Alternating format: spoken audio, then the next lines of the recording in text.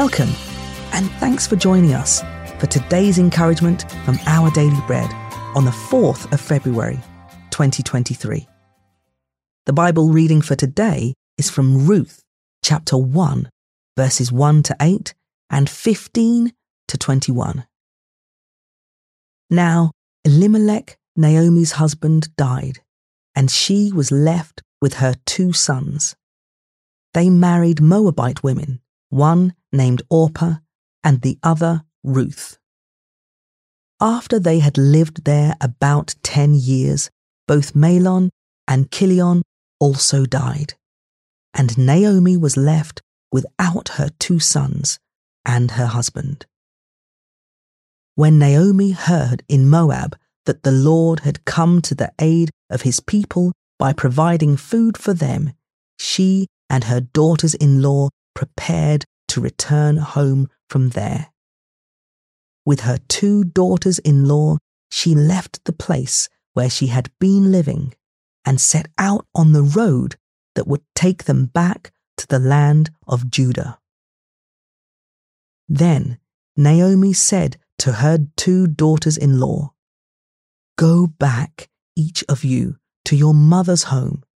May the Lord show you kindness, as you have shown kindness to your dead husbands and to me." "Look," said Naomi, "your sister-in-law is going back to her people and her gods. Go back with her." But Ruth replied, "Don't urge me to leave you or turn back from you. Where you go, I will go, and where you stay, I will stay. Your people will be my people, and your God, my God. Where you die, I will die, and there I will be buried. May the Lord deal with me, be it ever so severely, if even death separates you and me." When Naomi realized that Ruth was determined to go with her, she stopped urging her. So the 2 women went on until they came to Bethlehem. When they arrived in Bethlehem, the whole town was stirred because of them, and the women exclaimed, "Can this be Naomi?" "Don't call me Naomi," she told them. "Call me Mara, because the Almighty has made my life very bitter.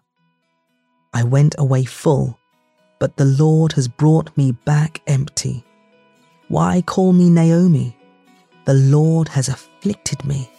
The Almighty has brought misfortune upon me."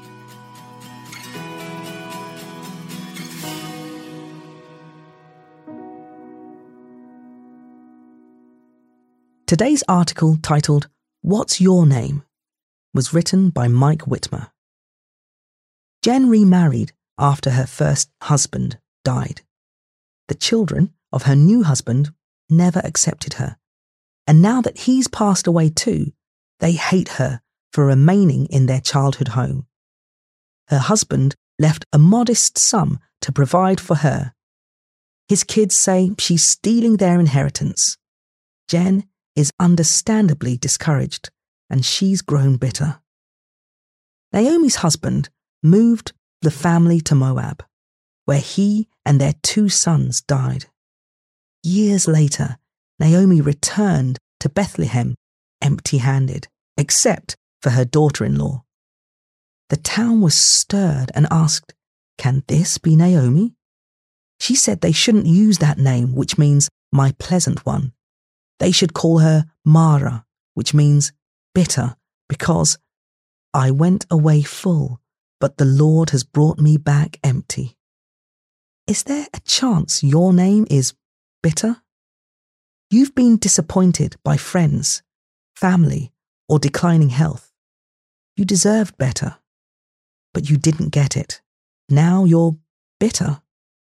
Naomi came back to Bethlehem bitter, but she came back. You can come home too. Come to Jesus, the descendant of Ruth, born in Bethlehem. Rest in his love. In time, God replaced Naomi's bitterness with the joyful fulfillment of his perfect plan. He can replace your bitterness as well. Come home to him.